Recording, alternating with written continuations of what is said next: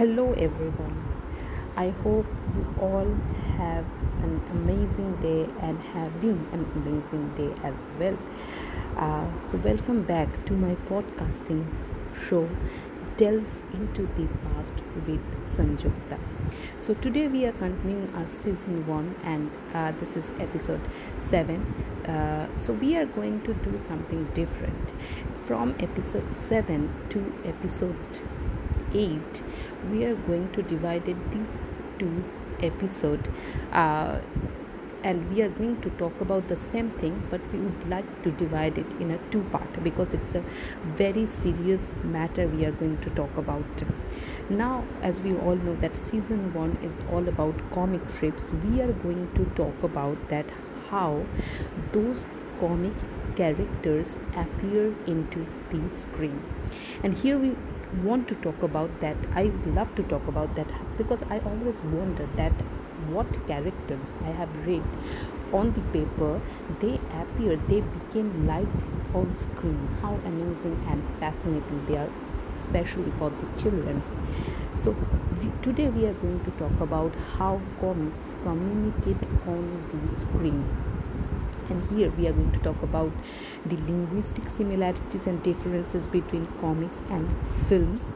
Second one, we are going to talk about taxonomy of language used in comics and possible equivalent in films. The third thing, we are going to talk about corpus and method of analysis. Fourth thing, the modification of dialogue, the representation of voice, next the representation of accent, and the last thing, we are going to talk about the representation of thoughts and talking animals. There are lots of other things we also going to talk about in our upcoming episode 8. So that will be the continuation of this episode. So as we all know that comic characters in a modern days, not only the modern days, from the past couple of decades, they are appearing on screen, and Marvel Comics and Marvel Studio are doing great of that. So what is the whole background we have to understand that recent years have seen a large number of commercial successful screen adaptation of printed comic books, such as Kenneth Branagh's Thor or the award-winning series of Batman films. Most of these screen adaptations of comics, like most studies of graphic cinema, focus on relatively dark superhero. Against this background, one box office success stands out due to its friendly and positive hero for all audiences, and that was Steven Spielberg's The Adventure of Tintin, which is based on the comic book series Tintin by the Belgian artist Archie. We have already discussed about her. The Archie comics, the young journalist Tintin experiences exciting adventure all over the world in the company of his dog Snowy. This particular chapter pays tribute to Archie's popular comic book universe by investigating the relation between Spielberg's film adaptation. Actually, here I would love to give example, and I chose Spielberg because he loved to give a life to the he loved to give life to Tintin, the most favorite comic character I have ever read, and I hope that most of the audience also love this character. On our next episode, I hopefully on upcoming episode number 9, we are going to talk about the 20 greatest superhero movie performances of all time. So stay tuned. This part is going to talk about the all technical thing, theoretical thing, but on the basis of Spielberg's adaptation of Archie's comic. So the first thing, we are going to talk about linguistic similarities and differences between comics and films. The juxtaposition of comics and films as such is no entirely new idea, and of course, we can point out that the comic have frequently been compared to films in the literature, with some researchers qualifying them as frozen film. It is therefore not surprising that director Steven Spielberg should also have used this analogy to describe Archie's Tintin comics, that every single panel it told a story in cinematic terms. That was, I think, that was obviously Spielberg thing, the genius of Archie. and it was a movie. Most studies on comic to film adaptation share these quotations focus on both media's prevalent use of image, which constitute a particularly salient common feature of comics and films. Previous research often concentrates on analyzing how the look of individual comics is captured by their screen adaptations. For example, regarding the use of color or concerning parallels between panels and shots. However, even if both comics and films are characterized by the use of images, one should not overlook that they still rely very strongly on the use of language to transmit messages. Since the analysis of language in comic to film adaptations has been almost completely disregarded so far, the present study fills an important gap in research. So, what we see that on a very general level, a crucial linguistic difference between comics and films is the former are by necessity restricted to the written medium, whereas sound film has the technical means to render both spoken and written language. If we talk about the Lefebvre, therefore speak of the importance of sound in film compared to the silence of comics. So how fascinating is this? In spite of this difference, comics and films share two other important language related aspects, namely that they largely rely on dialogue in order to advance their narratives and that they attempt to stimulate natural conversation. And there even seems to be a common preconception that both comic and film dialogue are relatively naturalistic representations of actual spoken language. Thus, students of linguistics frequently suggest studying language based on extracts from television series without being aware of the fact that TV film dialogue is an artfully constructed, selective stimulation of natural, realistic speech, scripted and thus different from the unplanned speech typical of natural conversation. For example, if we see that negative contractions such as don't are characteristic of spoken style in standard English and will usually occur in the spoken code, but they may also occur in the written medium. For example, in direct conversation in a novel, we know that conversely the full form do not is more characteristic of the written style and tend to occur in the written medium, but it may also be used in oral speech. For example, when giving emphatic instructions on reading a newspaper article aloud. Usually, however, there is an affinity between spoken conception and phonetic code. If we apply Sewell's distinctions to the language of comic books and the language of film dialogue, we find that both comic books and film dialogue can typically be classified as conceptually spoken language. Similarities of the language used in comics and spoken language have been observed in several empirical studies.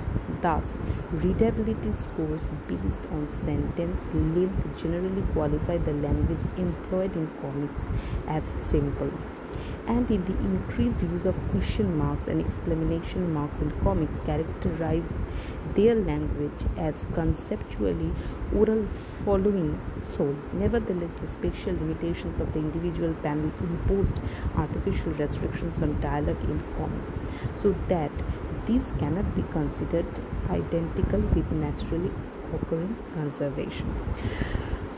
Obviously, there are a couple of points. We see that if we talk about the same is true of the language of screenplays, which are written in orthographic code, supposed to be realized phonetically, that is to be spoken as if not written, and the literature on fictional dialogue abounds with observations on the difference between natural conservation and televised dialogue, since the language used in film has a lower proportion. Like one, obviously the background noise, unclear words and deficient syntax. Second, overlaps and interruptions.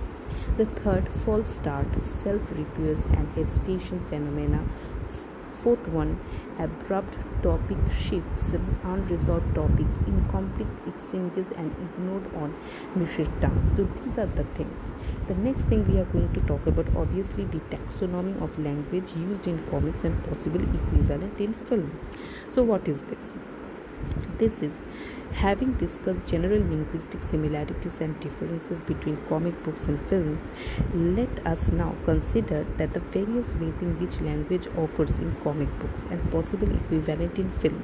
The following overview represent a modification of the taxonomy in Sante's Stockhammer. So what is this? The very first instance of written language that readers usually encounter in a printed comic is the title of the book or the individual story, as well as the name of the author.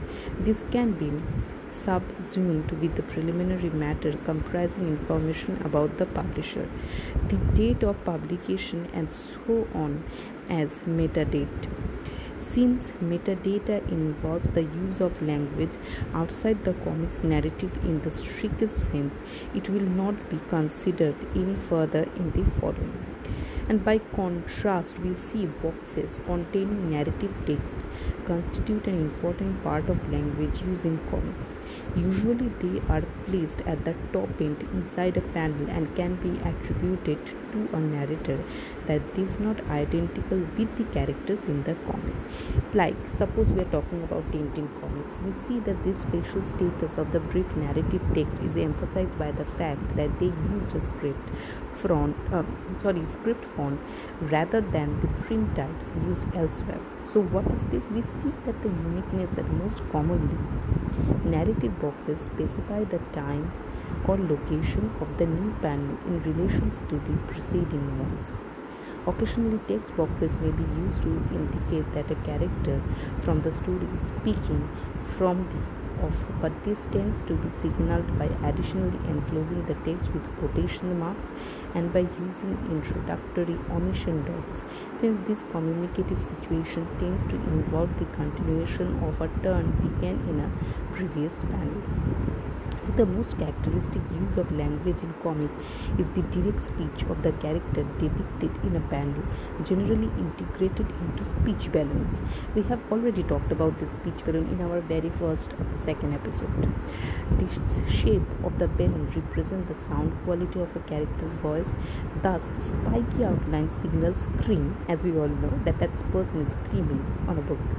Thin, broken lines signal whispers, and curvy outline represent internal speech, that is thoughts.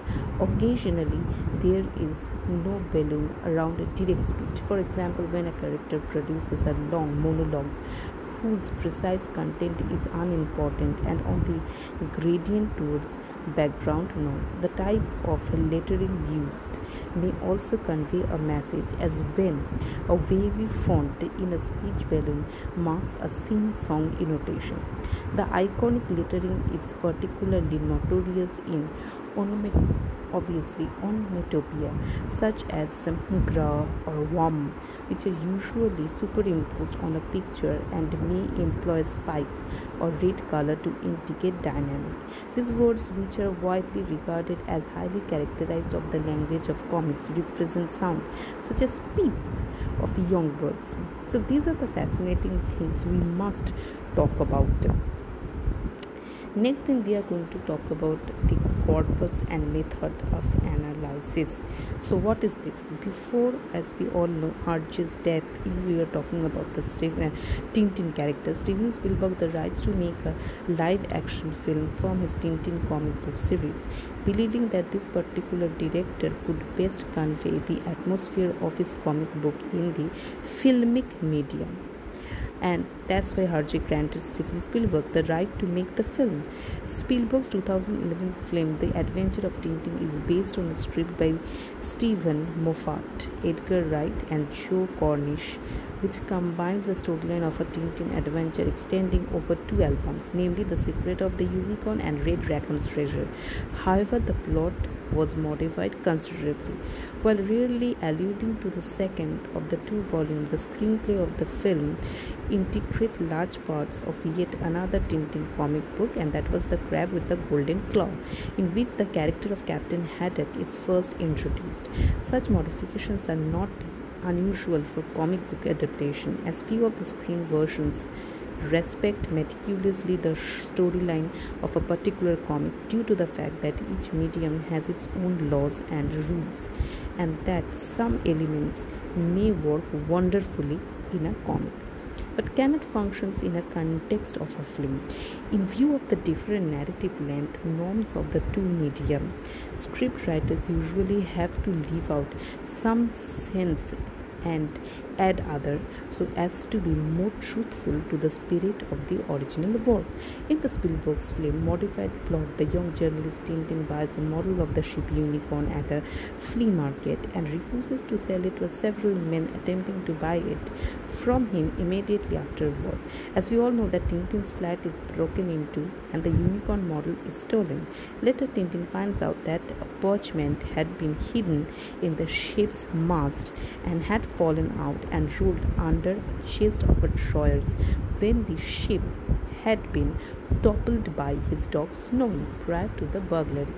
And the parchment were a mysterious message in one of three, which placed together against the light reveal the place where a treasure is really hidden.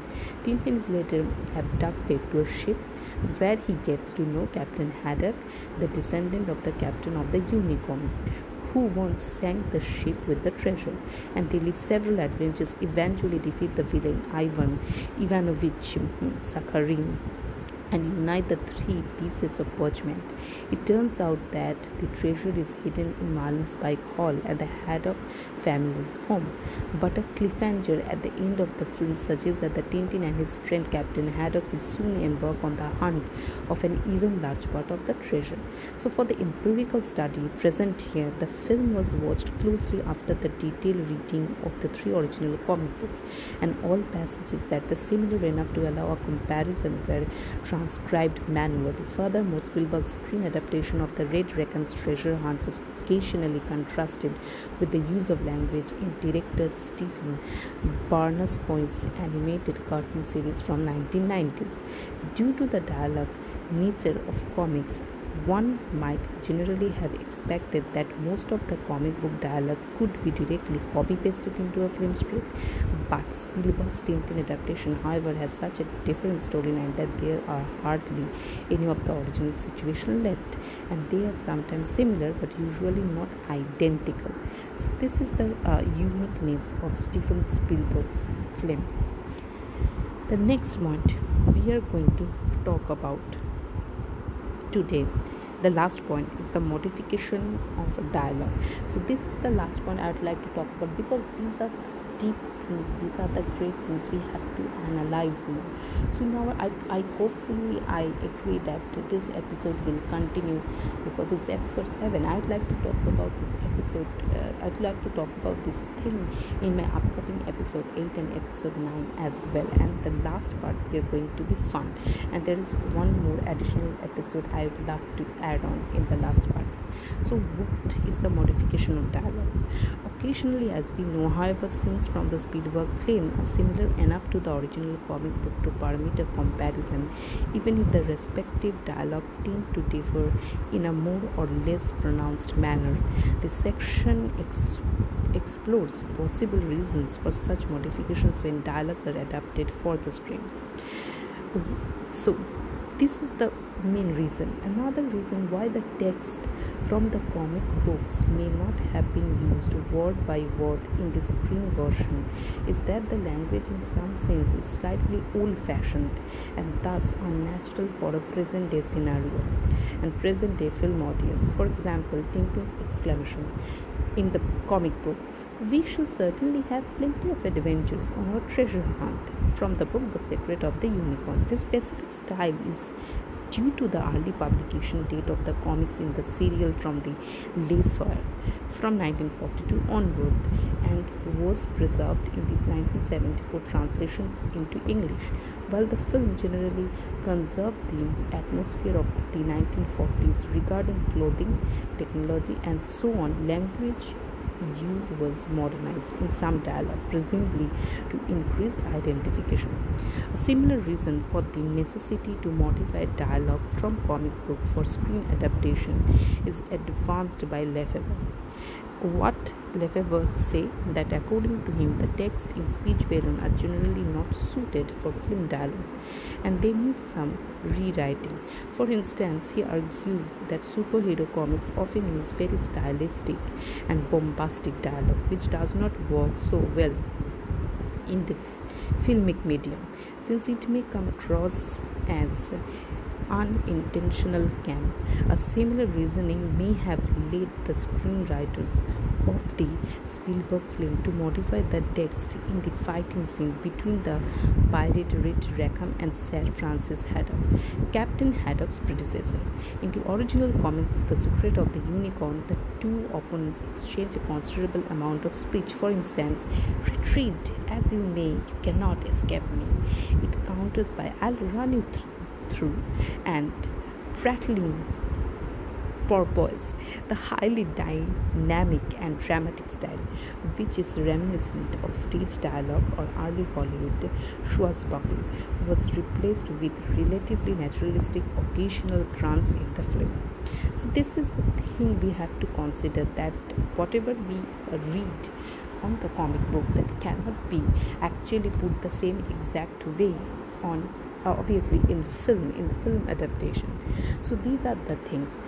Hopefully in our next upcoming episode we are going to talk about the representation of voice, the representation, especially the accent, and the representation of thoughts and talking animal, and obviously the representation of sound. I hope everyone will love this particular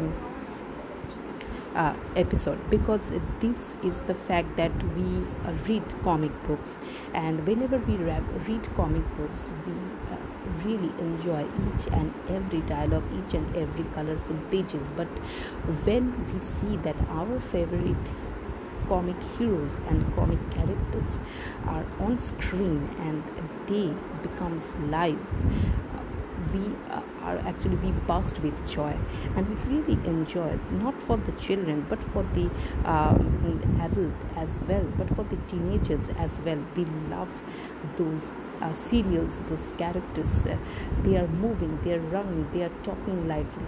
So these are the things we must consider are very important, from the pages to the screen, and what are the main difference and what are the similarities and what are the dissimilarities. Though this is a very theoretical part, but I hope that everyone will enjoy this particular episode and upcoming episodes as well.